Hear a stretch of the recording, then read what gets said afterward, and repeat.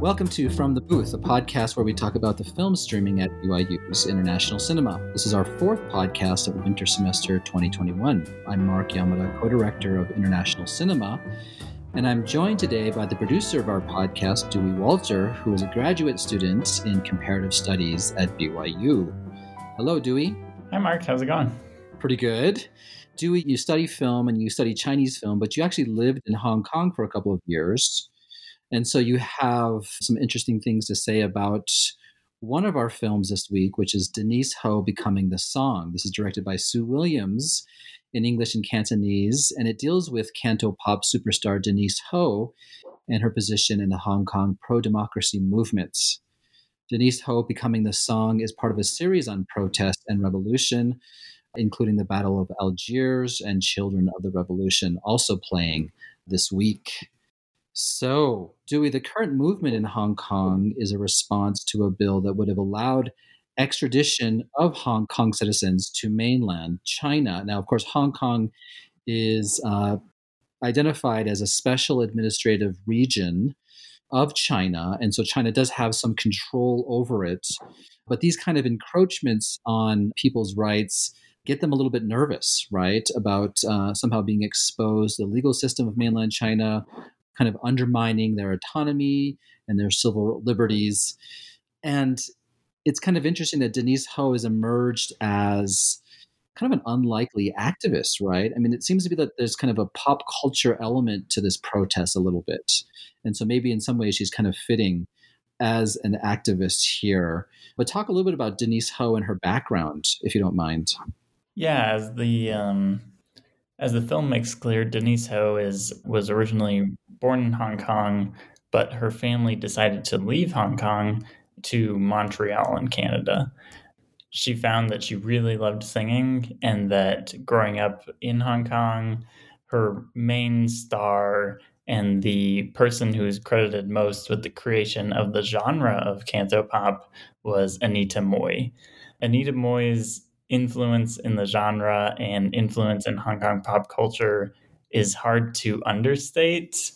She's massive both in music and in film. She starred in films by directors such as Stanley Kwan, major art films, as well as popular films. So Denise always looked up to this figure of Anita Mui, and she always wanted to become her. But as Denise found, being Anita isn't really what she wanted. What she wanted was to carve out her own voice, right? One who was interested in social issues.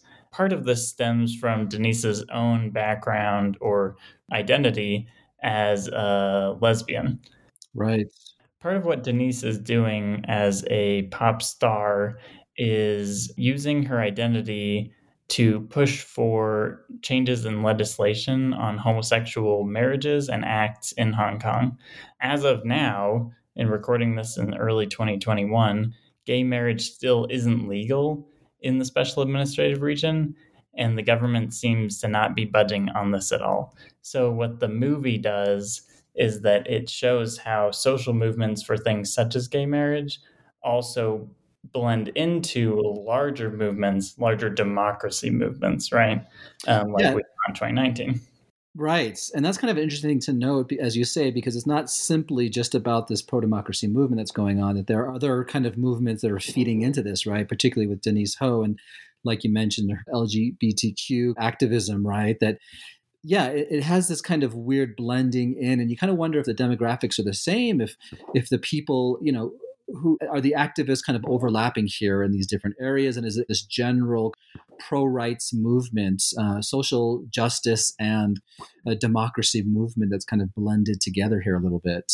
Yeah, and you kind of see this in the expansion of the movement. So as you pointed out earlier, the extradition bill in Hong Kong was the thing that sparked the movements in the summer of 2019. The birth of this movement really comes from what's called the Umbrella Movement of 2014. Right. So I was there in Hong Kong during this time and received a lot of emails from people back in America saying they were really worried about me, right? Because this caught the eye of international news media because what was happening was that China changed legislation so that elected officials in Hong Kong were going to be handpicked by the government in China, then voted on by citizens in Hong Kong, right? Right. So you don't get a vote for whoever you want, you get a vote for whoever they want, right? Right. And that's another kind of encroachment. And I think this is an important thing to point out is that what Hong Kongers are kind of upset about is that when there was this handover, right, of Hong Kong kind of British control to China, that there was an agreement that for 50 years, China would respect Hong Kong's liberties and rights. And yet there's these kind of small little encroachments every now and then that make people nervous, that threaten their autonomy to a certain extent. Yeah, in an interview, Sue Williams, the director of Denise Ho Becoming the Song, has said that what we consider as special rights in Hong Kong are very regular rights everywhere else, such as freedom of assembly, freedom of press, freedom of speech. These are seen as special in Hong Kong, but really internationally, we think of these as very basic human rights. Right, yeah. And there's kind of a history of, I mean, you mentioned a few kind of aspects of protest in Hong Kong in recent years. There's a history of protesting in Hong Kong, and maybe you can speak a little bit to that. Yeah, under British colonial rule, there were many, many protest movements. Most notably, in 1967, there was a series of bombing threats throughout the city. This was a very, very major thing, and it kind of became popularized in pop culture with films using themes from this, such as Jackie Chan's Police Story, which has a narrative in it about a bomb threat called into a mall. So it's something that people still remember, right? That there was this ire against colonial rule of Britain, which has then evolved into ire against what they now see as colonial rule of China, right? And many old Hong Kongers have pointed out that the young kids in these new movements sometimes will wave British flags and things. Mm. And the old people in Hong Kong have said, if we think that going back to British rule is good, then rule under China must be really, really bad, right? Because there's this whole movement before, but now people look back with a little bit of rose-tinted glasses and say, oh, it was so good under Britain, even though in reality it was very much not. Right. Yeah, and it's kind of interesting. I mean, as you mentioned about these protests, I mean, they're generally kind of pro-democracy, anti-communist movements, and yet there's a certain ambivalence in the States and outside of Hong Kong towards the protesters. I mean, there's support there, but there's been, over the summer, there were high-profile celebrities, in some ways actually criticizing, the protesters. And so it's kind of a strange way in which they're not being supported. And at the same time, really fighting this, it almost seems like this battle alone, right? Because they don't really have the support of, obviously, mainland China. And even in Taiwan, I think Denise Ho has been criticized and attacked for certain things. And so it becomes this kind of, maybe it's galvanized, maybe a Hong Kong identity a little bit. Does that ring true, that there's a sense of we're coming together under, the whole umbrella movement became this thing where they were using umbrellas to shield themselves from tear gas, and they've kind of etched out identity as other to mainland China and other to Britain and their own, and not really kind of a nation, but their own cultural location. Yeah, Hong Kong's interesting in terms of colonial rule because it really was very, very empty, as in basically nobody lived there before the British claimed the island, right? So it's not exactly that Britain was lording over a area full of people, right? They basically built it up from nothing. So Hong Kong was birthed under colonial rule, and it has always been under colonial rule, right? They have never fully ruled themselves. Right. So this gives them a really unique placement in terms of colonialism, right? Yeah. Because most every other country we talk about in terms of imperialism and colonialism was one that was lived in and used before that, right? Yeah, so in some ways, the protests are a way of defining themselves to a certain degree. It's interesting how you have, and I was mentioning earlier on, that pop culture becomes kind of a natural medium or language for activists, right? Particularly here, obviously Denise Ho being the singer, and a lot of her songs have kind of become anthems, right, Mm-hmm. for the protests. You also have Bruce Lee's "Be Like Water," which is another kind of slogan that the protesters have adopted in their attempt to resist, right, the forces. It's interesting that there's not really a leader to the group. It's more this mass movement. But speak a little bit, if you can, about maybe pop culture and its role in the movement. Obviously, this is a film that we're showing, and so and it's in some ways a film about music, and it's about Denise Ho's musical career, and so we're getting kind of the protests through her music and kind of filtered through pop culture. Yeah, so Sue Williams, the director, was introduced to Denise Ho in 2017. And I think they started filming in 2018 and continued to film into 2019. So, what she set out to do during this basically kind of a lull in the protest movement was to really examine an artist who had been basically blacklisted in mainland China. How Right, does Denise Ho continue to be a pop star, right? right, When your major market, the brunt of all the money that you're going to make has dried up, and international brands like Lancome have basically abandoned you because of your movement, your participation in the 2014 movements. right, So the film set out to interpret Denise Ho's songwriting as a pop star and examine how she was going to continue to do basically her job. So the film sets out to do that, but what they quickly realized was that they were filming and continued to film into a moment that was much, much larger right. than just something about her songs, right? Yeah, yeah, So I think that it puts the film in a different light when you look at it that way, because Kino Lorber, the distributor, they mostly marketed the film as a protest film. oh, And it is that, but it's also not just that, yeah, right? I would encourage people who watch it to really pay attention to the parts where they are showing Denise's lyrics on screen, because that's what the film set out to do, and it continues to do.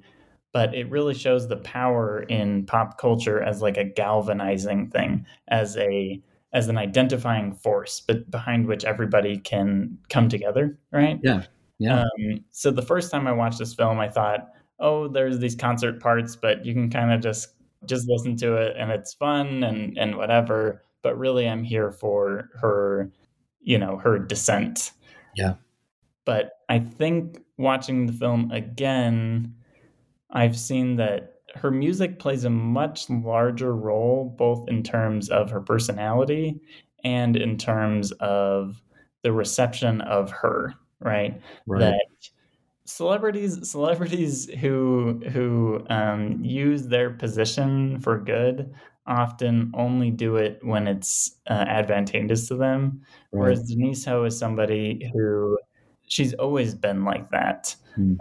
and that this isn't a flash in the pan. She didn't just post a thing on her Instagram stories one time, right? She's on the front lines, and she's been writing about protests basically her entire career.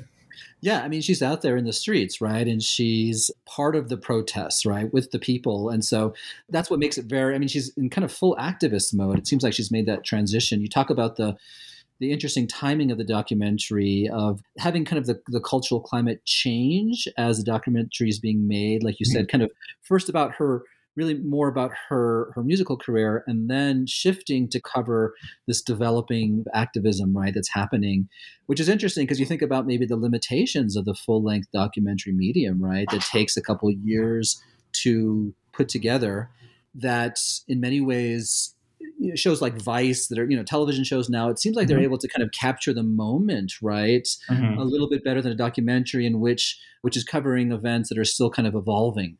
as we go. And you see that in this documentary a little bit. I think they do a good job of blending and giving context and background to the movements and making them part of the story of her music a little bit.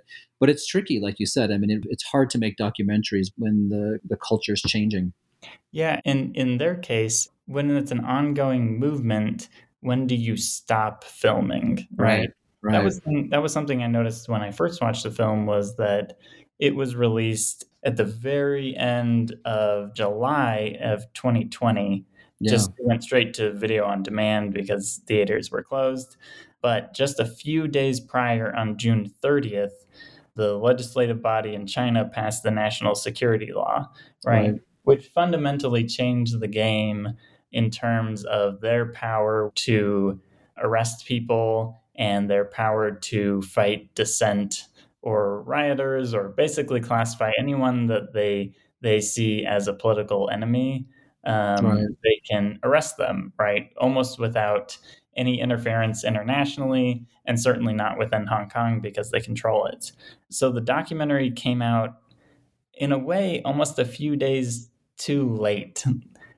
Because everything has changed since the pass of the national security law. And that's what I think is really interesting about this film, is that it captures a very specific moment. It doesn't capture a movement. It only captures a moment within that movement, right? Because it's very much still ongoing.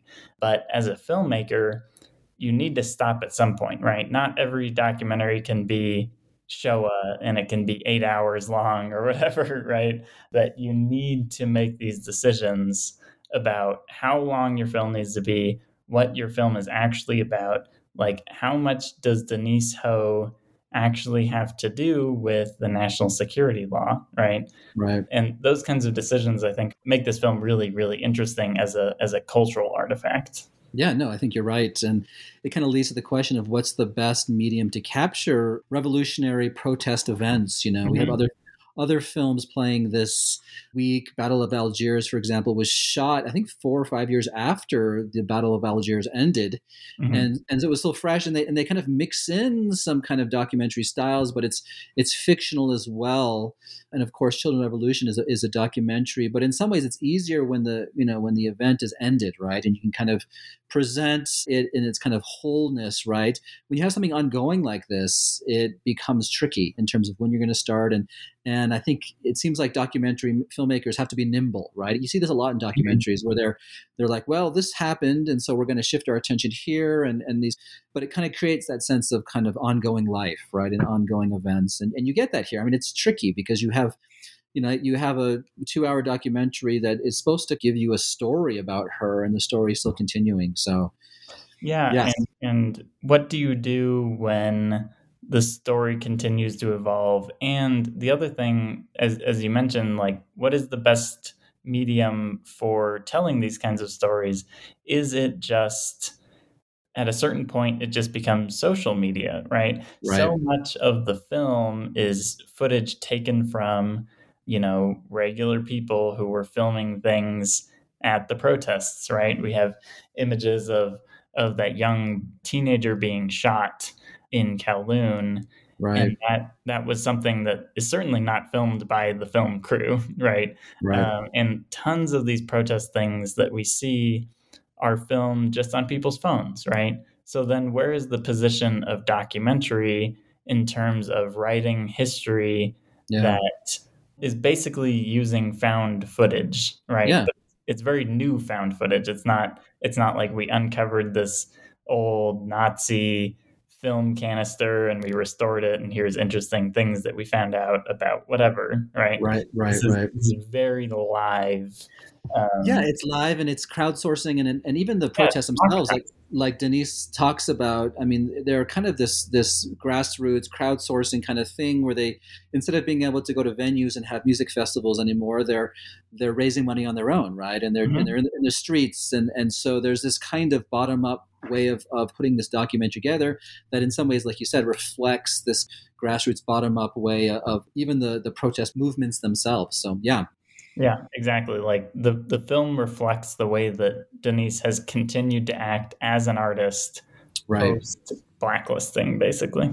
Yeah, and that's really interesting that she was, in some ways, as a canto pop star, almost this kind of manicured Asian pop stars are often kind of created by larger production companies, and they'll scout out people who have the right image, and then they'll create this persona and this image, and it'll just be marketed wide. And you get a little bit of that in her early work, but then she's really come into her own and become this voice, right? She has claimed her own voice. And I think maybe what I really liked about this is that, you think of Hong Kong as this liminal place of in between China, of in between the West, and it finally gets its voice, kind of like Denise finally gets her voice a little bit, right? And it's coming together, as we were talking about earlier, as developing a national identity through resistance, right? In a certain way. So, yeah. Yeah, that's right. It's national identity through opposition, right? That you need something from which to oppose, or a position from which to oppose in order to define yourselves, right? Right. And that it was British colonial rule, and now it is Chinese rule. Yeah. And for Denise, she had to position herself against those canto pop stars who came before her, even the ones that she looked up to. She needed to differentiate herself. Yeah. I mean, it really sheds new light on the becoming the song or finding the song, right? This idea of finding voice through protest, through music, through all these things is really reflected in the larger nation as it is in her career. So really great documentary. I'd recommend it to anyone who's interested in Asian pop music, in protest movements, and anything, and kind of current cultural movements going on right now. All right. Thank you, Dewey, for joining us today. Yeah, absolutely. Thanks for having me. Thank you for joining us today on From the Booth. Tune into our podcast each week for insightful discussion of the film streaming at IC by specialists who will be joining us on our podcast this semester. Our podcast is produced by the International Cinema Program at BYU and supported by the BYU College of Humanities. We are solely responsible for the opinions and ideas expressed here, as they do not represent any official position adopted by the university or its supporting institutions. As always, we thank our producer, Dewey Walter, our sound engineer, Marina Hegstrom-Pratt, as well as the staff at the BYU Humanities Resource Center for their help and support. We would also like to acknowledge the musical talents of Professor Greg Stallings and his son Johnny, who are responsible for our great outro and intro music. Until next week, keep streaming.